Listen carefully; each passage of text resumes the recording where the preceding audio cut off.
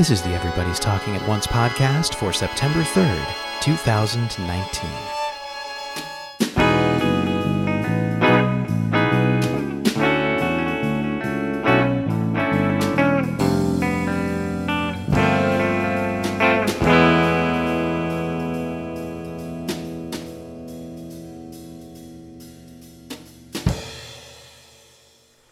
Welcome to the Everybody's Talking at Once podcast. My name is Drew Messenger Michaels. I'm glad you're here.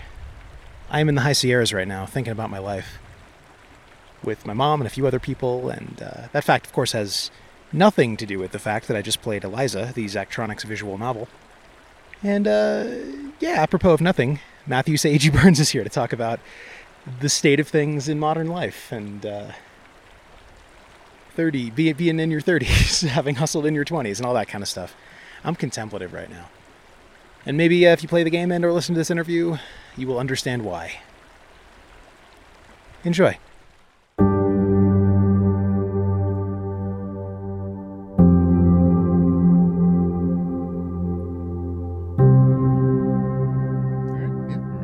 Ready to go.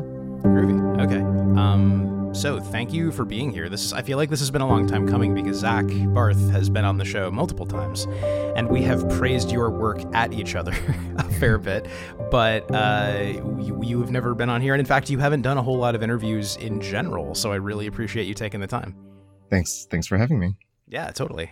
So we'll start in the most boring possible place and then branch out from there. For anybody who hasn't heard of it or who has heard of it but only halfway or whatever, what exactly is Eliza?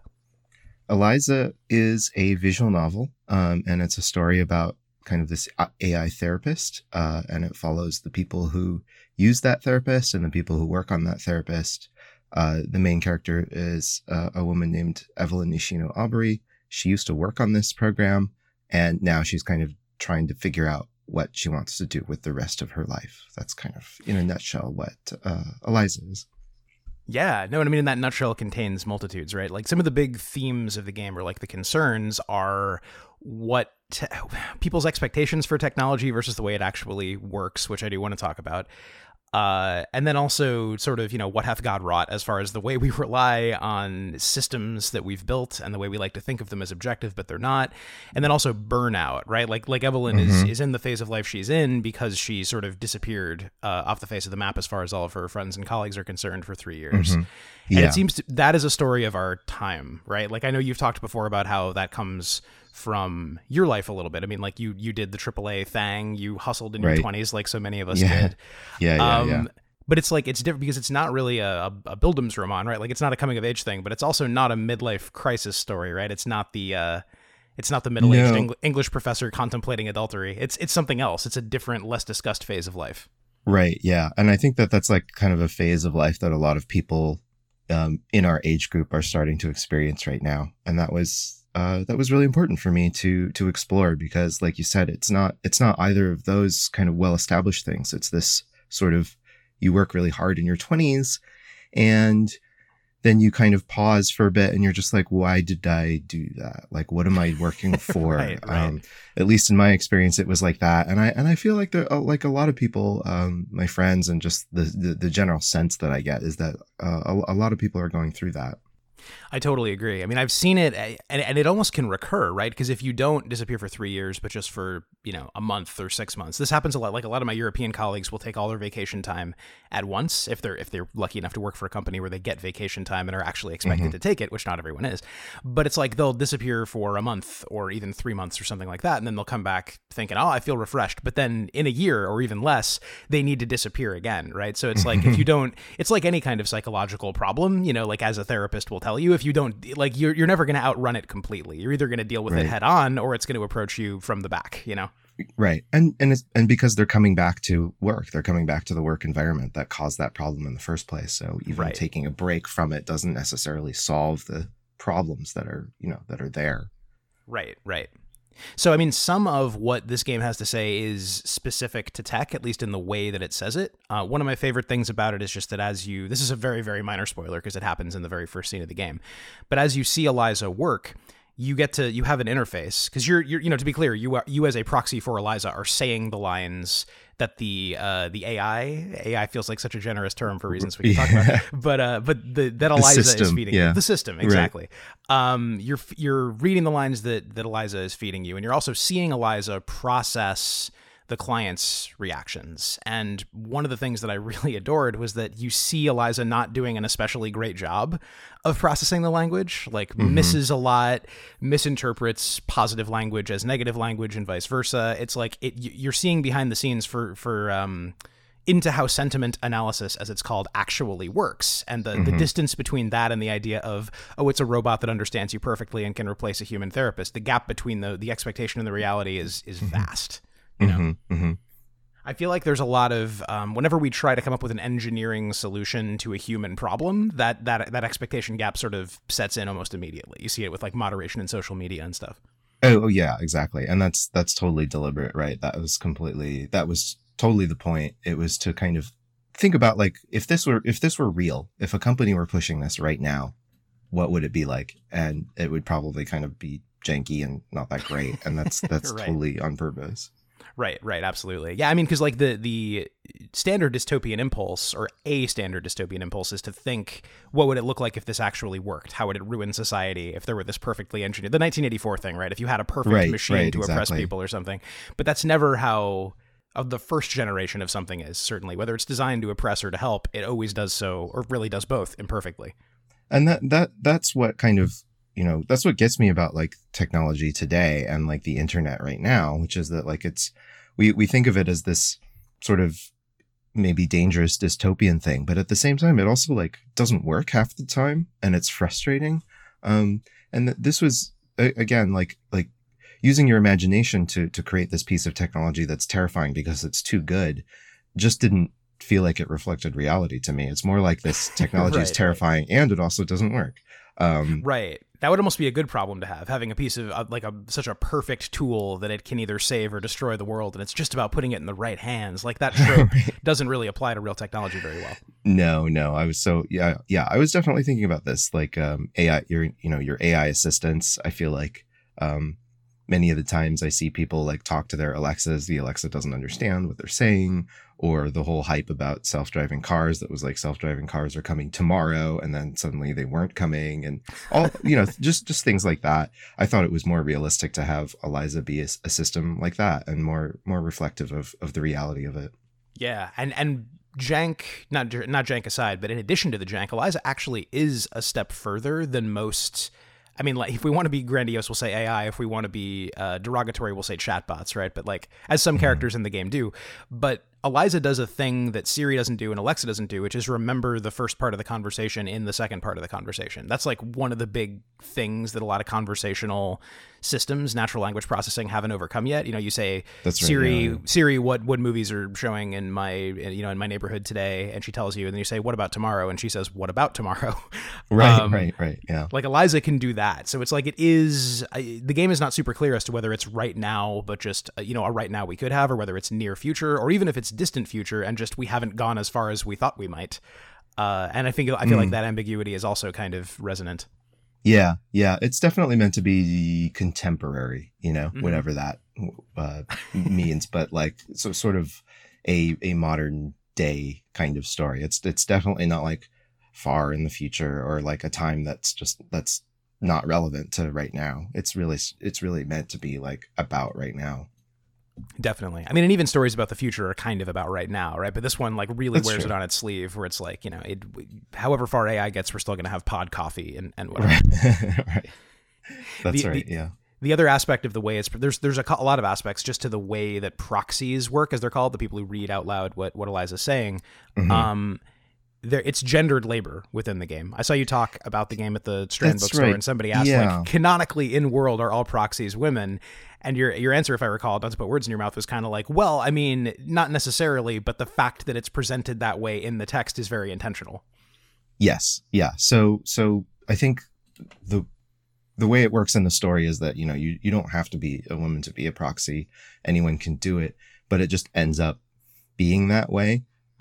Because of the way that women are associated with emotional labor, to be completely honest. And I thought that, like, if there was a system like this that job would sort of become associated with women because of that.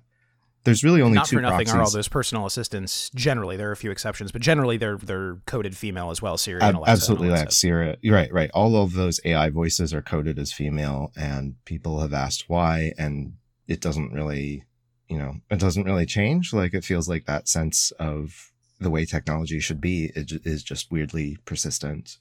Yeah, it's a self-fulfilling prophecy to a certain degree, because it's like, well, why are they coded female? Well, because people expect it. Well, okay, why do people expect it? Well, because the ones they've interacted with are coded female. It becomes that thing. That kind of for pretzel sure. logic. Yeah. Yeah. Yeah. I was going to say the other thing about proxies, besides the gendered labor aspect, which I found really on point, is that it ties into the gig economy. This is something that someone can do as basically... it's almost pure emotional labor in the way that sometimes gig economy, or really any job, right? A lot of jobs can be. And I mean emotional labor, like sort of in the proper sense. Like, was it Donna Haraway, right? Like the original idea of like, if you're a cashier, you have to smile at the customers. If you're a consultant, you have to be reassuring about the customer's problem, whatever. Your job here is not to analyze or to know the DSM or whatever. Your job is to do what the machine thinks you should do, say what it thinks you should say, convincingly like a human. And be a presence for someone to have emotions at you. Right. Exactly. And so it's it's the gig economy version of emotional labor. It's like Uber for emotional labor. Yeah. I mean, and if you get an Uber driver or Lyft or whatever, get one of those folks to open up, there's a fair bit of emotional labor in what they do too. It's dealing with drunk people, and it's dealing with unreasonable people, and it's like, oh sure, yeah, absolutely. Like different rides can absolutely have a component of that, right? And arguably, people, like, if you are an Uber driver, you might try to do that in order to get a better like rating or a better tip or something like that in the system. Yeah. Well, the other thing that's reflected in Eliza is that it's gamified the same way it is with Uber, right? People started complaining about chatty Uber drivers, and they said, like, why do you talk to the riders so much? And it's like, well, you gamified it. You wanted the rider to click fun conversation, and you rewarded us for doing so. So now we talk to them, right? That idea of like, there's something especially skeezy about gamifying emotional labor, and Uber did it semi-accidentally, whereas in Eliza, it's very much intentional within the world of the game. Yeah. Yeah, you get ratings and things like that. A few people kind of didn't get the point of that. I think there were a couple comments I saw that were like, I can't choose what I say, so why does the game rate me at the end? And it's like, I love those comments that are like just on the edge of getting the point. Exactly, you're very close to getting it. That was funny. No, why is everything kind of broken down in Blade Runner? It's like, okay, you're so close to getting it. Yeah. I mean, we should say, before we leave both the gig economy and really especially the gendered thing too far behind, we should mention that, and this is mentioned in the game, that Eliza is called Eliza because the first, again, chatbot, I guess would be the proper term, was called Eliza, and was sort of an attempt at making an AI therapist. Sort of, yeah. Sort of, kind of, right? It's Rogerian therapy, which means it basically it recognizes certain patterns. Like, it'll tell you what it's not interested in and try to keep you on track. Like, let's not talk about me, let's talk about you. But mostly it'll just sort of reflect the question back at you. I just started, there's a version on the web you can play with, and I was just feeding it lyrics from the musical Cats, and that was pretty fun. Eliza is the original Eliza is kind of fun to play with. I'll say though that, the creator of Eliza, Joseph Eisenbaum, wasn't trying to make like a real therapist, right? Sure. He was playing around with the technology and saying like, oh, this, like, if you have a chatbot that like turns everything around at you, it makes it feel more realistic without actually understanding anything. And so the point was that he wasn't actually trying to say like, this is going to be a cool therapy tool. But other people did do that after he made it. And he actually kind of disagreed with them on the potential of it for therapy. A bunch of like actual therapists and kind of technology boosters saw Eliza and they were like, oh my gosh, we're going to have like these computer therapy bots, within the next 10 years. And that's going to be awesome. This was the 1960s, by the way. But the creator of Eliza was not on board with that. He did it as a kind of to write a paper about it and as an intellectual exercise. And he disagreed that meant that you should be using this for therapy. Right. That's a really important point, right? He chose that specific form of therapy where you're really just listening and offering a supportive response, specifically Right. because it would be easy, relatively speaking, to simulate, not because it was Exactly. the best way to provide therapy, and certainly not because he thought that a machine could provide that kind of therapy effectively. Right. And in fact, he was so he was so disturbed by the way everyone else was kind of talking about this. He wrote almost an entire book about how computers shouldn't be used to do things like this. It's called Computer Power and Human Reason, 1975, Joseph Weizenbaum. It's kind of a rare note of skepticism in a time when people were very sanguine about the potential of computers, right? To change everything in our society and do take over the way everything works. He like at this time he was one of the few people who were just saying like, is this really good? Like, should we be doing this? And it wasn't about the technological power. He kind of said like, even in the future, if there is a computer that is perfectly capable of providing therapy, we should be asking ourselves like, not is it capable of doing it, but is that right? Is it right for a computer to provide therapy to a human being, or should human beings provide therapy to human beings? Because only a human, can really understand and relate to another human being. And that's morally the correct thing to do. That was sort of his approach to that. Yeah, which is, I mean, I would say even now, that's not something that technologists, futurists, whatever, stop to think about all that much. Like when there is plenty of hand wringing about morality, but it's more about the how than the whether we're doing it. Mm-hmm. It's not, should we do this, because is it fundamentally a bad idea? It's just, how can we do it in a way that is more efficient and therefore better and more moral? You know what I mean? Like right. there's this thought that just with enough computing power, any problem can be solved with computing power. And I have not read that book. You mentioned it at the Strand. I will definitely check it out. And I recommend, and you, by the way, thank you for having like a straight up citation. I want to talk about, sure. Yeah. I want to talk about the Zachtronics, devotion to primary research, but it's like, it's such an important note because it's very different from what if the world goes wrong because our technology is too good. It's like, well, what should we be doing in the first place? What is the project? Exactly. Yeah. And that's kind of a thread of criticism of technology that's been lost a little bit, or at least not as explored as much as it could be. I'll say that Computer Power and Human Reason is not exactly a page turner. It's a bit dry and a little bit, it's not like this amazingly written polemic or anything like that. But I think it's a very important and interesting artifact of its time, and like I said, kind of a line of argument that has been lost a little bit in recent times.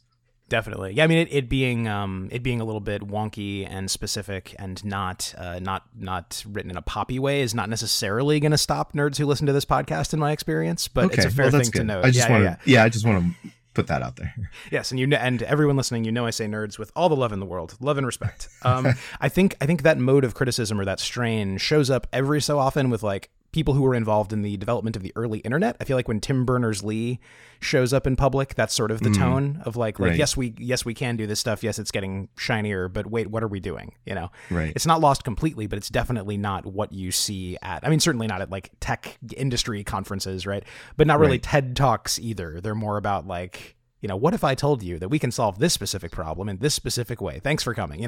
It's less about the larger philosophical system into which the work of engineering computer stuff fits. Right. Yeah. The other thing I find really compelling about it, though, is like Eliza makes visible a problem that exists in human therapy as well. The whole thing about building systems, right? When you build an AI and you make the audience aware that humans built the AI, it's very clear that like, okay, this is a thing that works on its own, but it has values embedded in it. People made choices, all of that. But that's true even in regular therapy. Didn't mean to cut you off. I was just going to say the DSM is like that too.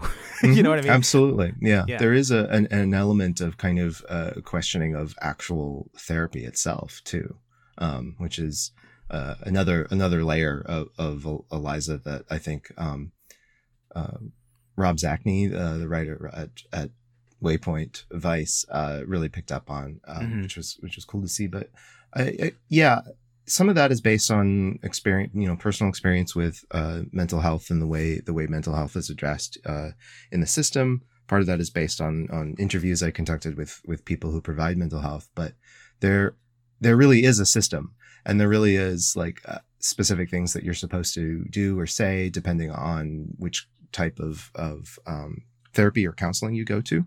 And sometimes that even in itself feels not very human. So, even real therapy can feel sort of programmatic in that way. And that's definitely something that Eliza gets into as well, is just like, how do you deal with this thing where you have these very, very human problems and emotions, and you're kind of coming up against this like script, really. If you look at CBT, cognitive behavioral therapy materials, the materials for the counselors, they really are like scripts, they really are like, if the client says this, you should say this, or things like that. I wouldn't accuse all therapists of working that way, certainly. But it's kind of remarkable the degree to which it really is codified like that for something that's supposed to be such a human, squishy, non-scientific thing, at least that I would think this whole mess of mental problems is, right? Yeah. It comes out of the era of capital M modernism, where there was no problem so squishy that we couldn't harden it and coagulate it into a hard science, Right, exactly. And so even just seeing those, even seeing that is also a component of what is going on there, for sure. Is there one thing that for example sticks out in your mind that a practicing therapist told you they either wanted to do but couldn't, or didn't want to do but felt like they had to as a result of that script? I think a big thing I took away from an interview I did with a licensed counselor who worked in kind of a state-backed system, like a government system, was how much everything was hooked up to metrics. When you go in, you take all these survey questions, right? Like I've gotten angry 3 or more times in the past week. How are you feeling right now on a scale from 1 to 10? I am having trouble sleeping, on a scale from 1 to 5. Do you agree or disagree with this statement? Things like that, right? They call them, sometimes they're called inventories. The such and such depression inventory, the such and such anxiety scale. And if you are in these systems, you are constantly taking those tests. That is the way that they determine if you have a problem, and that's how they diagnose what the problem is, and things like that. So everything is hooked up to these metrics, and you're constantly taking surveys, and everything is about kind of like codifying your feelings into these numbers. How do you feel right now? 1, 10, 5, right. Things like that. There's even, and that happens with regular medicine too, like pain scales, right? Like it's so subjective. Yes. Yeah. Exactly. So, that was one of the biggest things that I took away just from speaking with that person, was just that like everything that they do, that it has to be informed by these inventories and by the surveys that they make their clients constantly take. And sometimes this stuff has like true hardline what you have to do implications, legal implications. Like if these inventories, from what I understand, are partly how you determine how someone is potentially a danger to themselves or others, and whether they need to be straight up institutionalized. So like this is not low stakes stuff. No, not at all. It basically determines your diagnosis, right? Yeah. And your diagnosis can affect all kinds of things. Right. So that is algorithmic in a certain sense, right? It's just, it happens to be a book and people's memories as opposed to a computer program. And it's, most famously, the DSM has been sort of out of joint. I should say, you've been better about decoding acronyms than I have. The Diagnostic and Statistical Manual of Mental Disorders. Is that what that stands for? The DSM, the DSM in general is I think everything, but it has a big mental section. Yeah. And it's, very famously, it's a bit fraught as far as how it deals with gender dysphoria right now. And for a very long time, I believe until the 4th edition, we're currently on the 5th, it classified homosexuality as a mental disorder. So even what it is we're diagnosing and what counts as a pathology is so subjective and has been dead wrong in the past. Yeah. It completely reflects societal constructions of like what the problems are. I would say it reflects in a very delayed way, like these social constructions of what we call pathologies, like you said. That's and it's come in for a lot of criticism for that. I think rightly so. Yeah. I mean, to make it a little personal, my dad is gay, and his first experience with therapy was in the 50s when, the entire reason he was sent to a therapist was to convince him that perhaps he didn't need to be gay. Right. So it has taken him until, this point in life to even consider seeing a therapist again. Because I think he'd get something out of it. I think most people would get something out of it if you matched with the right therapist. Right. But having such a poor experience. Yeah. I mean, that is is a non-trivial thing. That's not like a 4 stars instead of 5. That's like why in the world would you ever consider going back to a thing that was actually like built to harm you in a certain sense, and again, not intentionally. I'm sure whatever therapist he saw at the time was doing what they thought was the right thing, but they were like disastrously harmfully wrong. And that's scary, right? It's hard to, it's frightening to remember that there is no hard science to this stuff. There is no perfect manual. There is no flow chart that'll get you to a virtuous and beneficial result, Right. And that's, it kind of makes me wonder. So like, what are we getting wrong today? Right. Because like, not that long ago, we were so wrong about certain things. And I just feel like it's so easy to build an app or something that says, oh, we're going to make people feel better. We're going to solve mental health or whatever. But like, considering how, how harmful some of these interventions actually ended up being, again, not that long ago. I just think it's very important to be careful about with this kind of stuff, and think about it very carefully and make sure that what we're doing is the right thing and not more harm than good. 100%. Yeah. I mean, eugenics were generally accepted among a lot of people not very long ago. Yeah, exactly. So it's good to remember that, I think. Yeah, absolutely. I'll link to there's a podcast called Science Versus that just like takes, some topic that people have a lot of feelings about, such as fracking or abortion. It says, okay, but what do we actually know? And there's an episode about eugenics that's just like, here is an example of when science got something incredibly, incredibly disastrously wrong, and here's what the result was. So, it's another way into how this stuff can be subjective. So speaking of sort of that's like subjectivity in another sense of the word, another big theme in this game is like, what is a person's responsibility to themselves and to the world? That sounds huge, and it is, but I think the game actually tackles it in a pretty comprehensible way. What effect are you having on the world by doing your job? What responsibility do you have to do something different? I feel like that's very much like perhaps the question of our times, when most people work for a company that's owned by a company that just generates profits for another company, where like the chain of causality between what your labor and the effect on the world is just so long and twisty that it can be really tough to know what to do, Yeah. And that's something that's something that sort of like, I think ties Eliza into the other Zachtronics games, actually. Even though on the surface they're completely different, right? They're completely opposite games. Zachtronics games are known for being these kind of puzzle programming games, and Eliza is a visual novel where you don't have to do any programming at all, and anyone can play it. But the Zachtronics games, the puzzle programming games, actually do have this component of like kind of interrogating why you're doing this and what you're doing it for.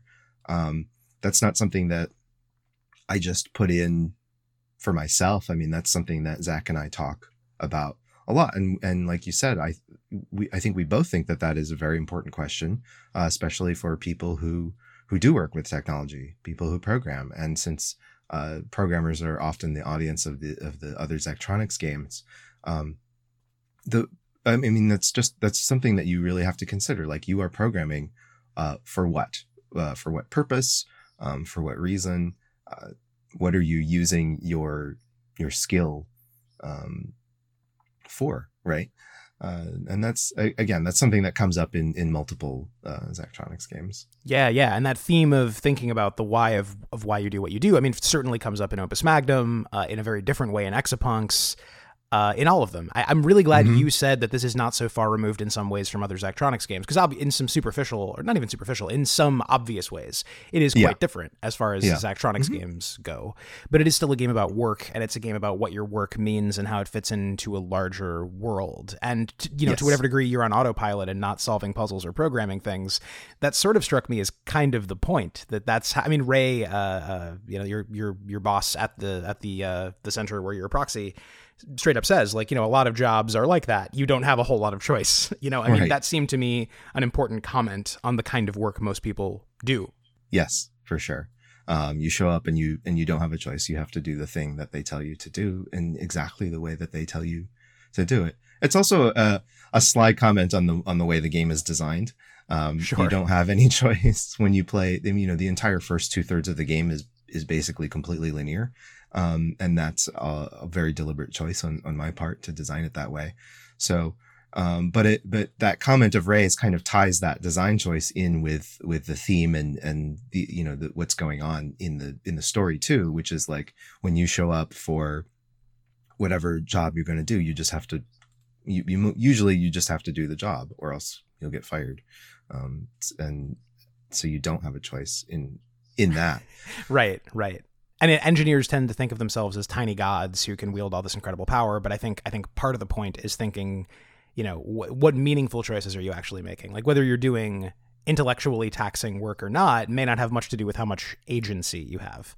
Mm-hmm. One of the things Zach said was when you were writing Exapunks, when you know the whole team was developing it, that was a word that kept coming up in the primary research you were doing was not privacy or security or whatever, but agency, like having the ability to have control over your life with technology and the way you interact with it. I feel like that's another thread that's been lost in the way we talk about technology publicly these days. People don't think about it that way anymore. No, not at all. In the 90s, everyone was very bullish on the idea of technology kind of being this liberating force, and that you could make decision, you know, technology would allow you, would give you more power, right? And right. Yeah, agency. Yeah, we talk about access sometimes now, but it's almost as though the rest takes care of itself. Once everyone has fiber optic internet and a Chromecast, we're done. You know, everyone has what they need, which is the power to consume stuff, I guess. You know, post a comment. That isn't really how people thought about it in the 90s. They thought about it in terms of like disrupting systems and getting access to like the idea of accessing information as a radical first step as opposed to an end unto itself. Right. Yeah. And that your intelligent right. agent would find things for you. Like it would shop for you, or it would like, you right. know, give you things that you actually wanted. Whereas I think now we look back on that and laugh, but you know, because now we know that everything is like going to be mediated through like advertising, and that like if you see something, it's because like someone wanted you to see it.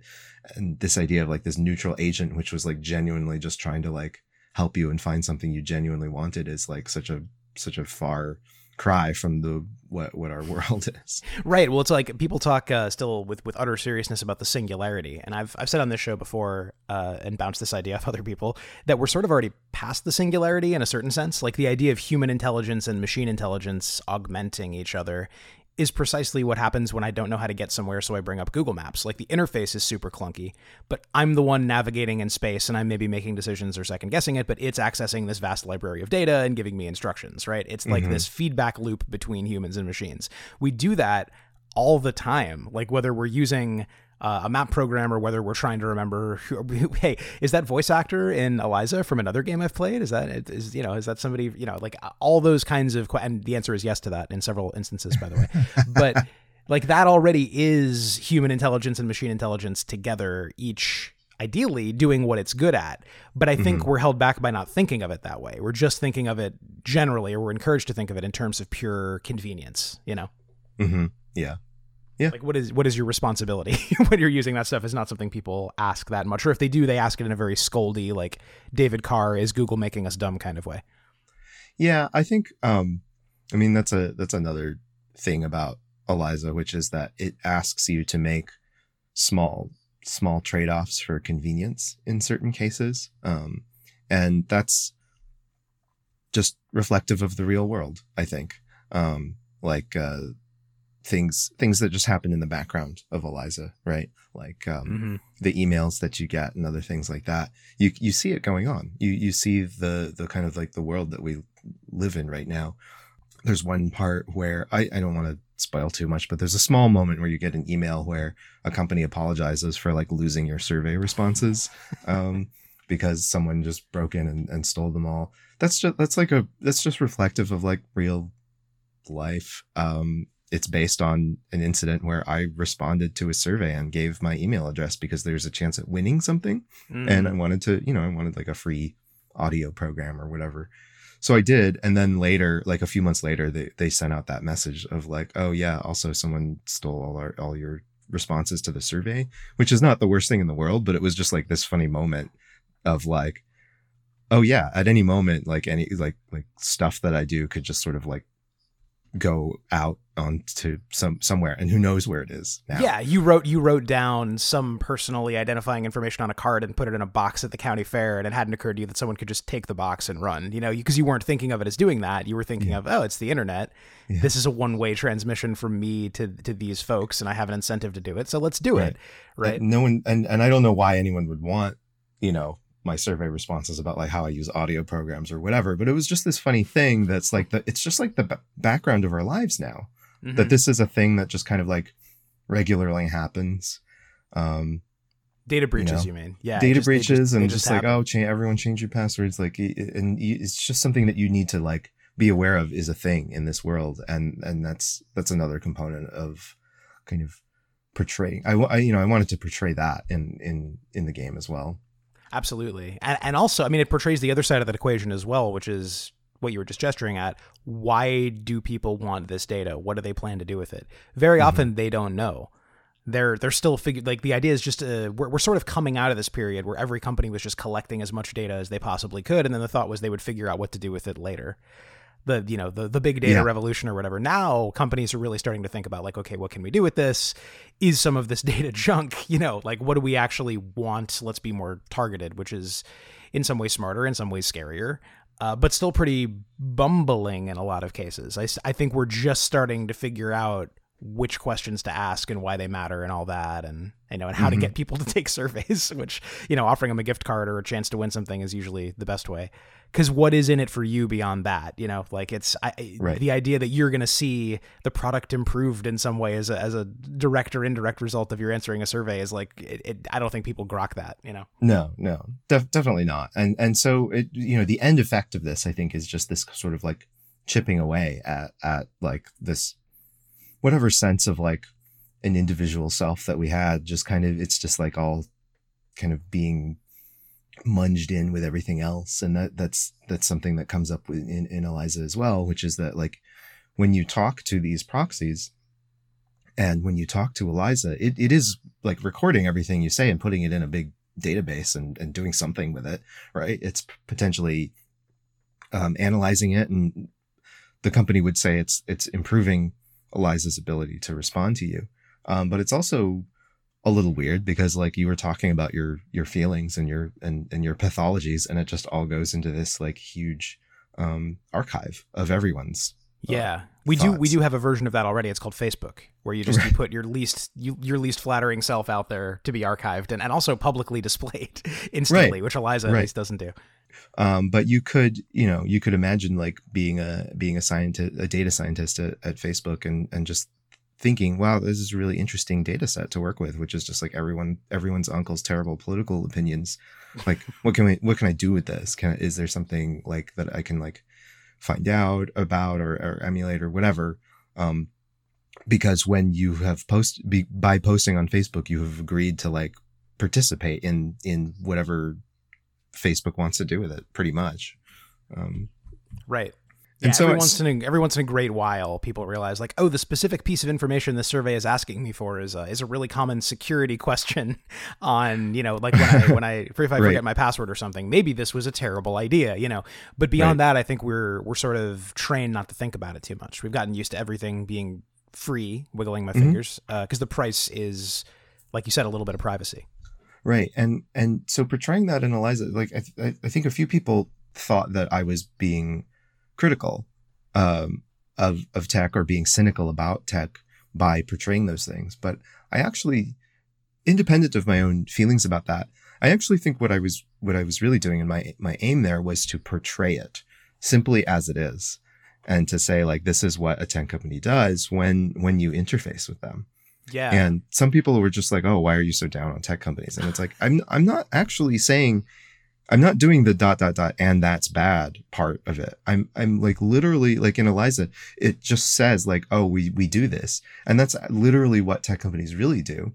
And the idea is really just to portray it clearly and say, look, this is what's happening. I mean, we haven't talked too much about how you have these pitch perfect portraits of people you meet in tech. I mean, all over really, but especially in tech.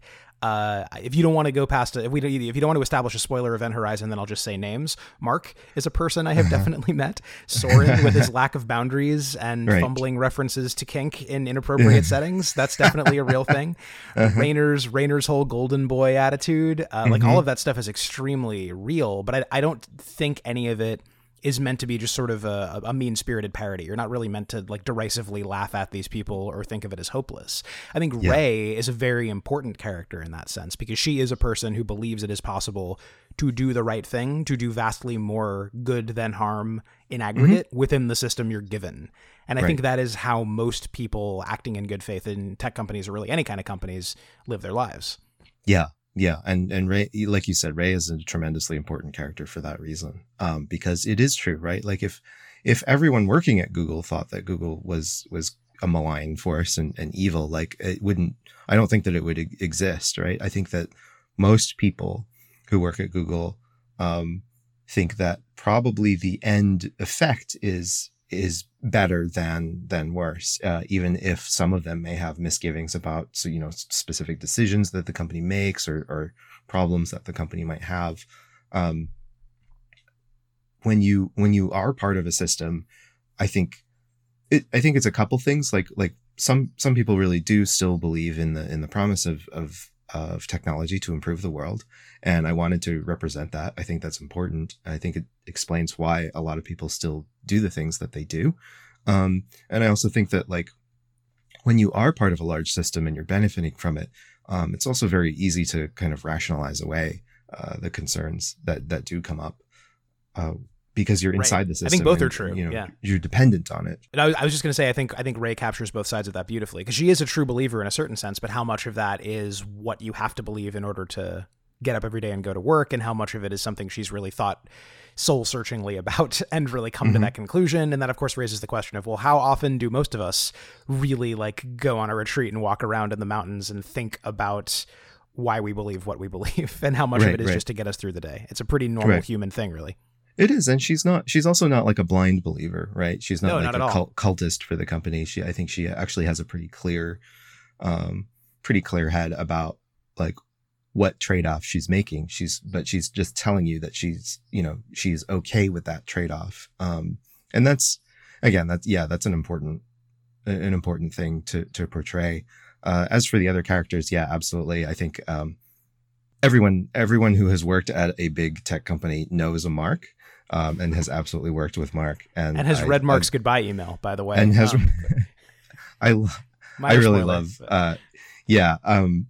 no, it's been so great talking with other people and kind of like sharing that experience and being like, oh yeah, I worked with a guy with a Mark. And that's just like, I don't know. It makes me laugh a lot to have that shared experience and be like, yeah, it's that guy. Right. Yeah. That's the beauty of telling a story about a part of life or a sector of life that doesn't get told that much, is like all of these things that didn't have cultural figures attached to them, that made, feelings I hadn't really put words to, all that stuff kind of shows up there. And I have these touchstones with other people who work in tech or have worked in tech or whatever. Like that's the sense in which you exploring the space narratively in such an effective way is kind of like a gift. Like it's been nice. I've had that same experience you have. And I'm sure it's obviously extra gratifying for you because you wrote the damn thing. And we haven't actually, we alluded to voice actors, but this has a lot more voiced work in it than previous Zachtronics games. Yes.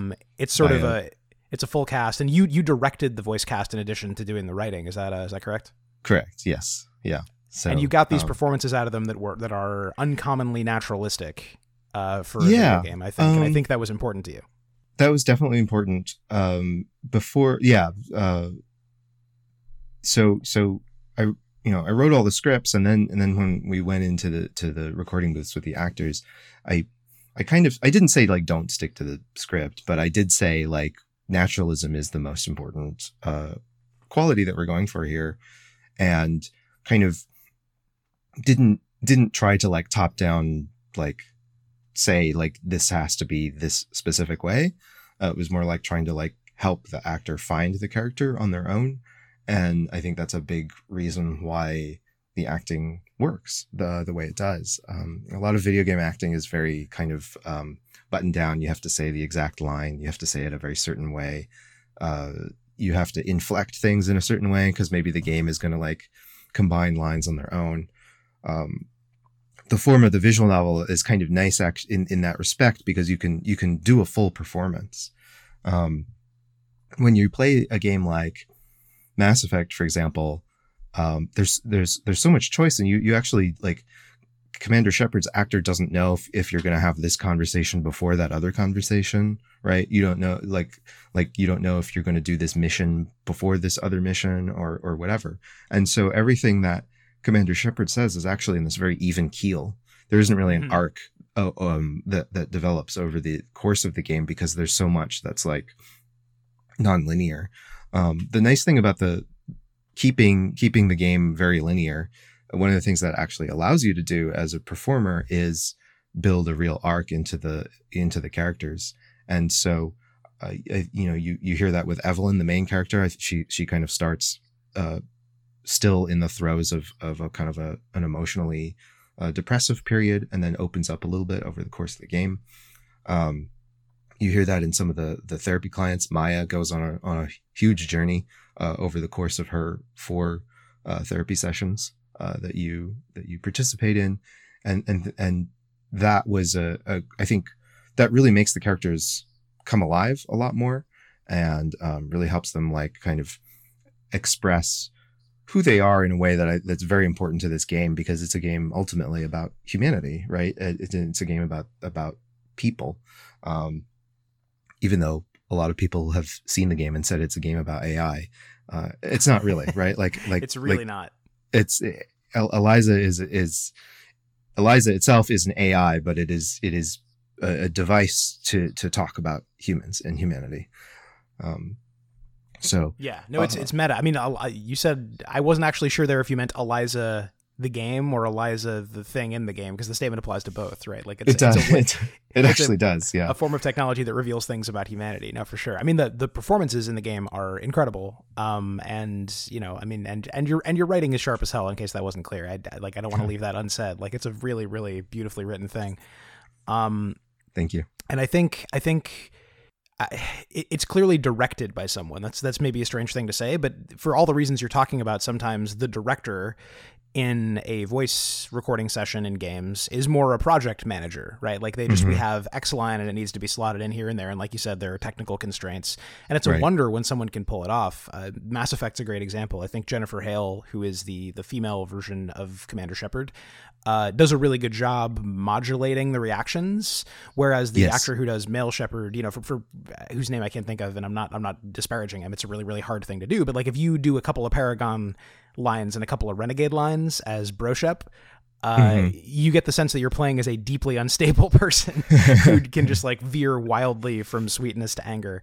It's really, really hard to end up with anything but that unless you are using linearity. And you've been using linearity in sort of text-based games for a while. You have a Twine game that I'll link to that is this a spoiler? It's like a formal spoiler. There's only one choice, and it's at the very, very end, and that's sort of the point. Yeah. That's not really a spoiler. I mean, I actually gave a talk at a micro talk at GDC about this structure, and that story that you're thinking about, the Arboretum, is kind of like a small scale model version of the design of Eliza, where it is linear for most of the way, and then suddenly at the very, very end, it gives you a choice.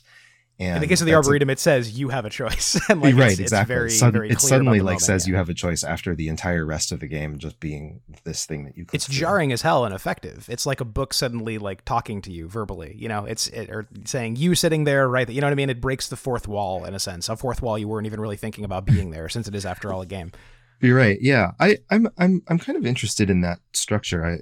I mean, I've done it 2 times already, I guess, but like, I think that it's for in game design, we often there's this unexamined notion that like more choices is better because interactivity is the defining feature of the medium, right? Like, what separates games from anything else? It's having a choice.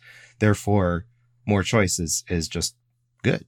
But I think that Right. because choice is so powerful, precisely because choice is so powerful, let's think about how we use it, and let's, you know, let's what if we deployed it in very, very specific ways.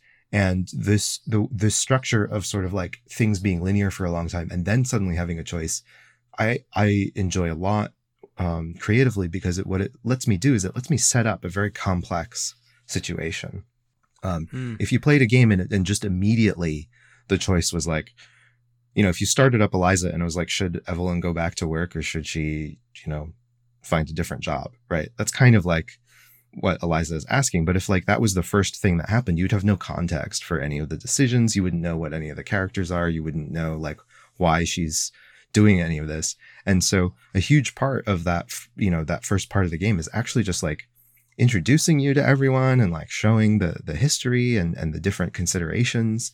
Then when you finally get to the choice, you know, it's a very, very, I think, a very interesting choice. It's got a lot of meaning to it. There's a lot of like resonances with different things with what you're picking. And I think that like deliberating it, you know, it lets you deliberate on the choice a little bit and think about what you want to do, as opposed to just like being bombarded with like, should you do this or that? That I think that's something that we could stand to think about more, just like in interactive design and narrative design in general.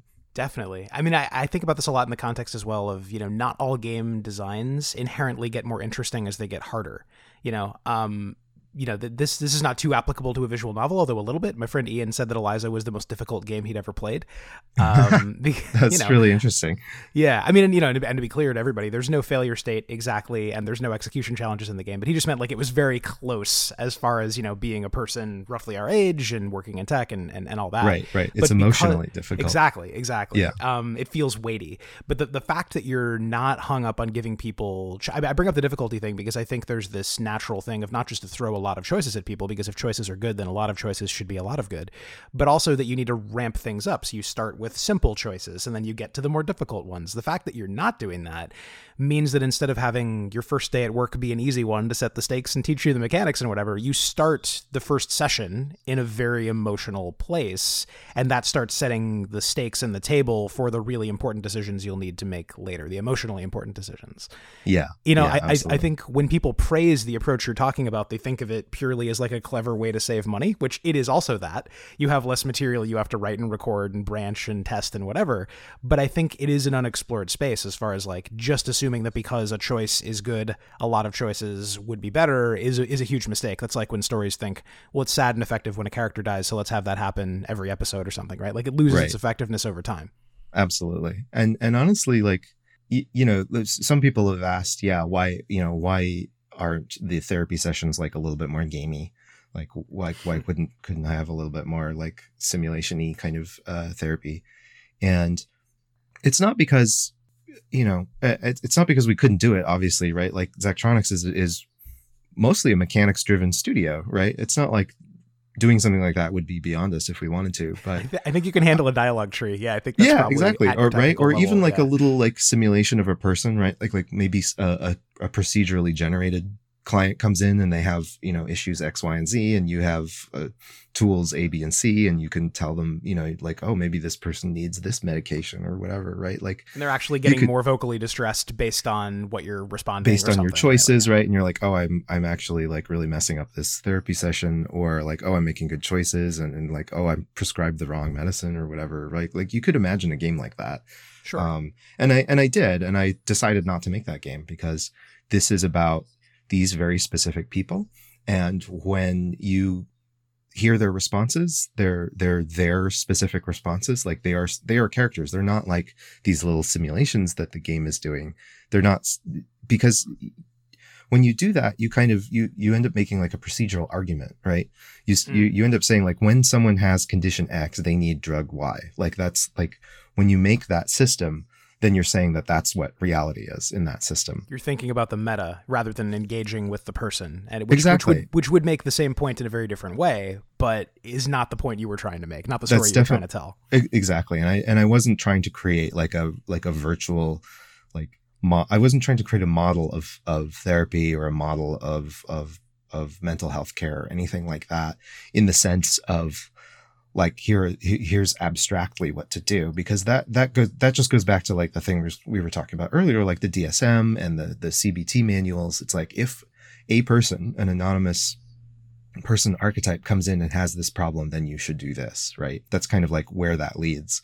And so the decision to create these characters as like very specific characters who say very specific things and it's completely linear is sort of an attempt to get away from that and to say, look, these characters are them. They're not going to like do other things based on like what you do. They're going to be them, and they are these specific entities that are themselves. And that is the best way I could think of to kind of like bring their humanity into focus, because like when you are, I mean, and that's something that's sometimes really missing in the healthcare system or in general, right? Like everyone's had the experience of like going to some healthcare, like the hospital or something, and just feeling like they're being processed through a system.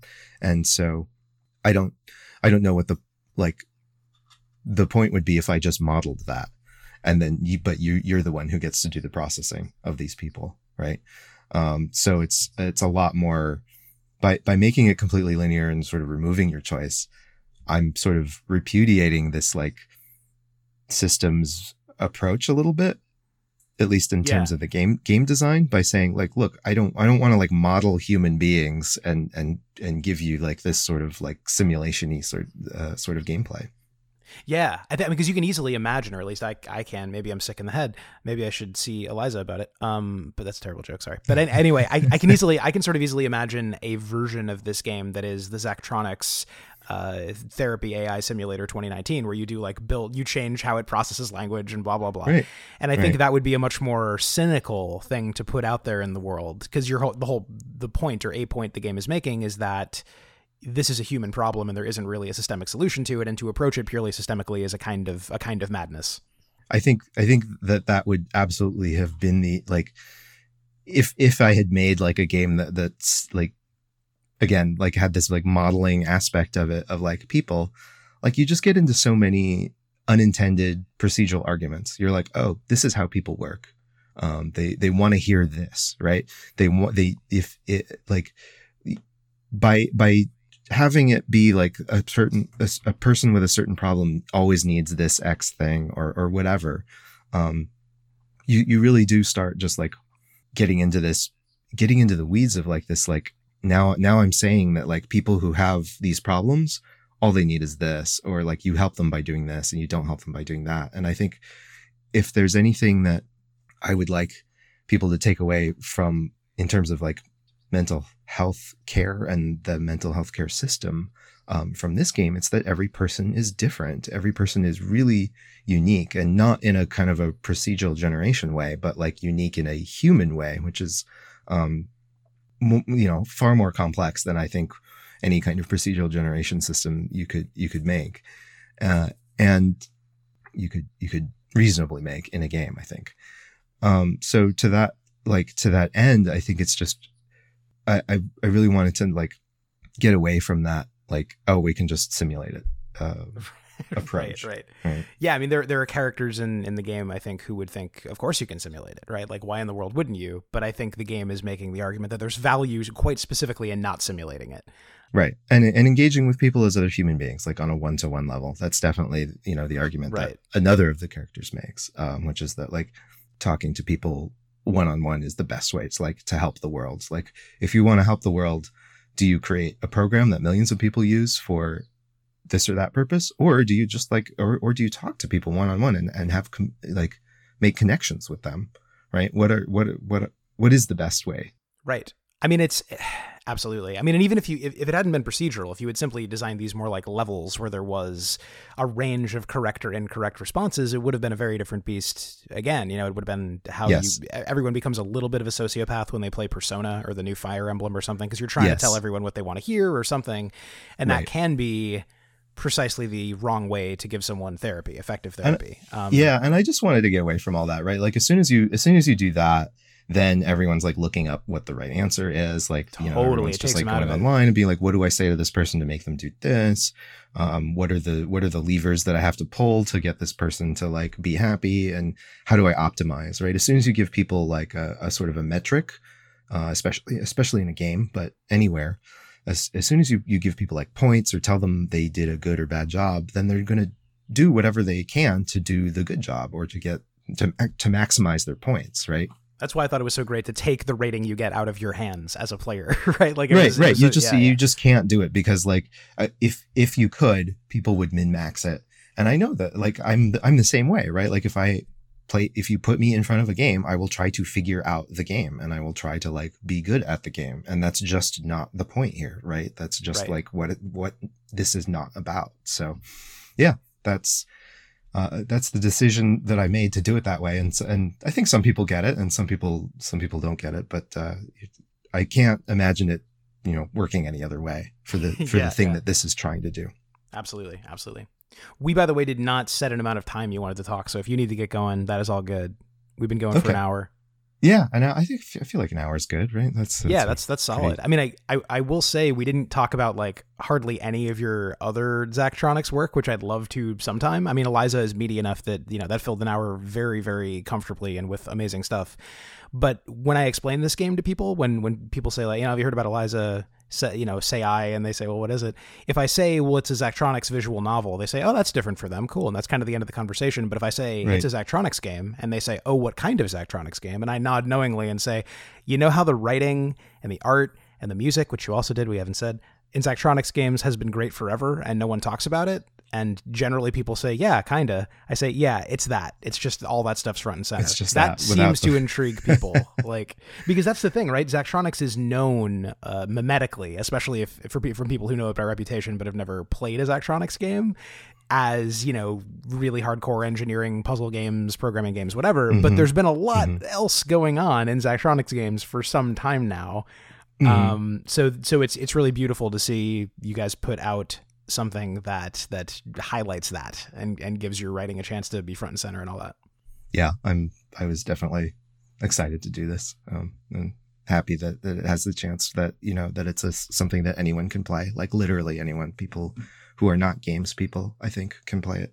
Absolutely. My dad is actually really into it right now. And he's never played a visual novel before. He plays, he's mostly into older games, like he plays, he's replaying A Link to the Past sometimes, whatever, but he hasn't played a new game in a while. And he's really digging it. Awesome. That's great to hear. Yeah. I really hope that like people who are not normally like gamers can find this game and play it. Like I'm really hopeful that will happen, that people who are not just in this, because really gamey games are just kind of like they have a really specific audience, and it's kind of easy to forget that when you're in it, when you're in the sphere of like playing games and enjoying games. It's easy to forget that to some people it's completely like foreign to their experience and they have no idea about any of it. Yeah, the beauty of just getting back to the basics of interactivity and, like you said, wielding choice carefully instead of overwhelmed. Because even some visual novels, it can just be like, well, which kid am I going to hang out with after school? Or so this feels like such a blind choice and so immediate, right? That can be overwhelming. So to treat it more like a story with very important inflection points within the interactivity that change the meaning and help you express what kind of Evelyn you want to be and all of that. Yeah. It's great. And it's especially great for people who are not especially invested in the language of games already. Yeah, that's definitely my hope. And choices that are like signposted clearly of like, now totally. This is a real important choice. Because the other visual novel like design crutch thing is like some really minor thing happens and you make a choice and then it turns out like you ruined your chance of hanging out with them forever, or like right. They die or some crazy outcome of something that seemed like kind of a small choice at the beginning. Less about making it a well-made play and more about just making you want to play it a bunch of times to try and figuring it out. Right, exactly, figuring it out and that kind of thing. And this is not that. No, it's not a clock in that same way, or it is a clock. It's a very well-made instrument, but it doesn't encourage you to think of it as one. It encourages you to think of it as a story. Yep. Yeah. Cool. Well, thank you one more time. This was amazing. Is it cool if I use a little bit of music from the game for like intros and outros? Absolutely. Awesome. Please go ahead. Great. You saw the soundtrack is on Bandcamp now. I just saw, yeah. Zachtronics.bandcamp.com. And feel free to use that for this. Excellent. I will do so. Great. And I mean, I don't know what is next as far as what's coming out in the Zachtronics world, but I'd love to have you back sometime if you'd like to do it again. Yeah, definitely. I think there's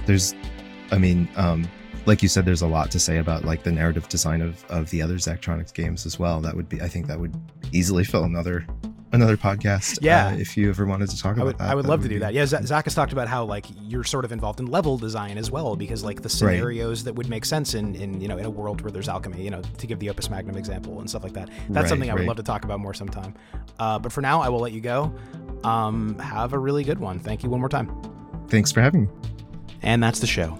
You can find Eliza on Steam, Itch, GOG, and Humble. You can find everything Zachtronics at Zachtronics.com, and you can find all of Matthew's work, Zachtronic and otherwise, at MatthewSeiji.com. That's MatthewSeiji.com. By the way, you can find corrections to a couple of things I screwed up during the conversation, including the origins of the notion of emotional labor, in the show notes. The Everybody's Talking in Once podcast is hosted and produced by me, Drew Messenger Michaels, with support aplenty from Francis Michelle Lopez and Lucio Valentino. Our logo is by Aaron Perry Zucker using icons from the Noun Project, and you can find us on Apple, Stitcher, Google, Spotify, Pocket Cast, Overcast, Breaker, Radio Public, and in the Skanda Wellness app, as well as at etaopod.com. Wow. Thanks, Mom.